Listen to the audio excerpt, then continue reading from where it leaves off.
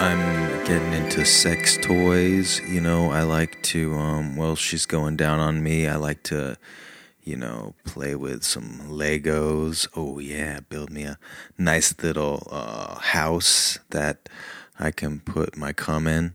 And, when I'm going down on her, I sometimes bring markers if she wants to draw a diagram of her vulva on the top of my head and then direct me exactly where I should be concentrating my efforts on.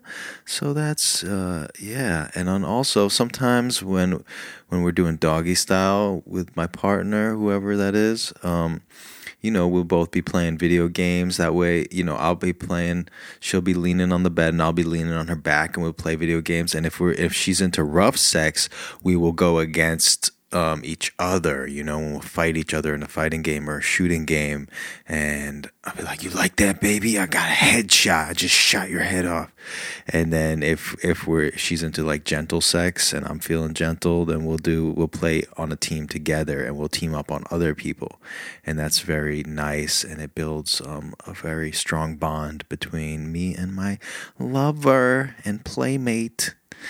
Do you guys use sex toys? Bye.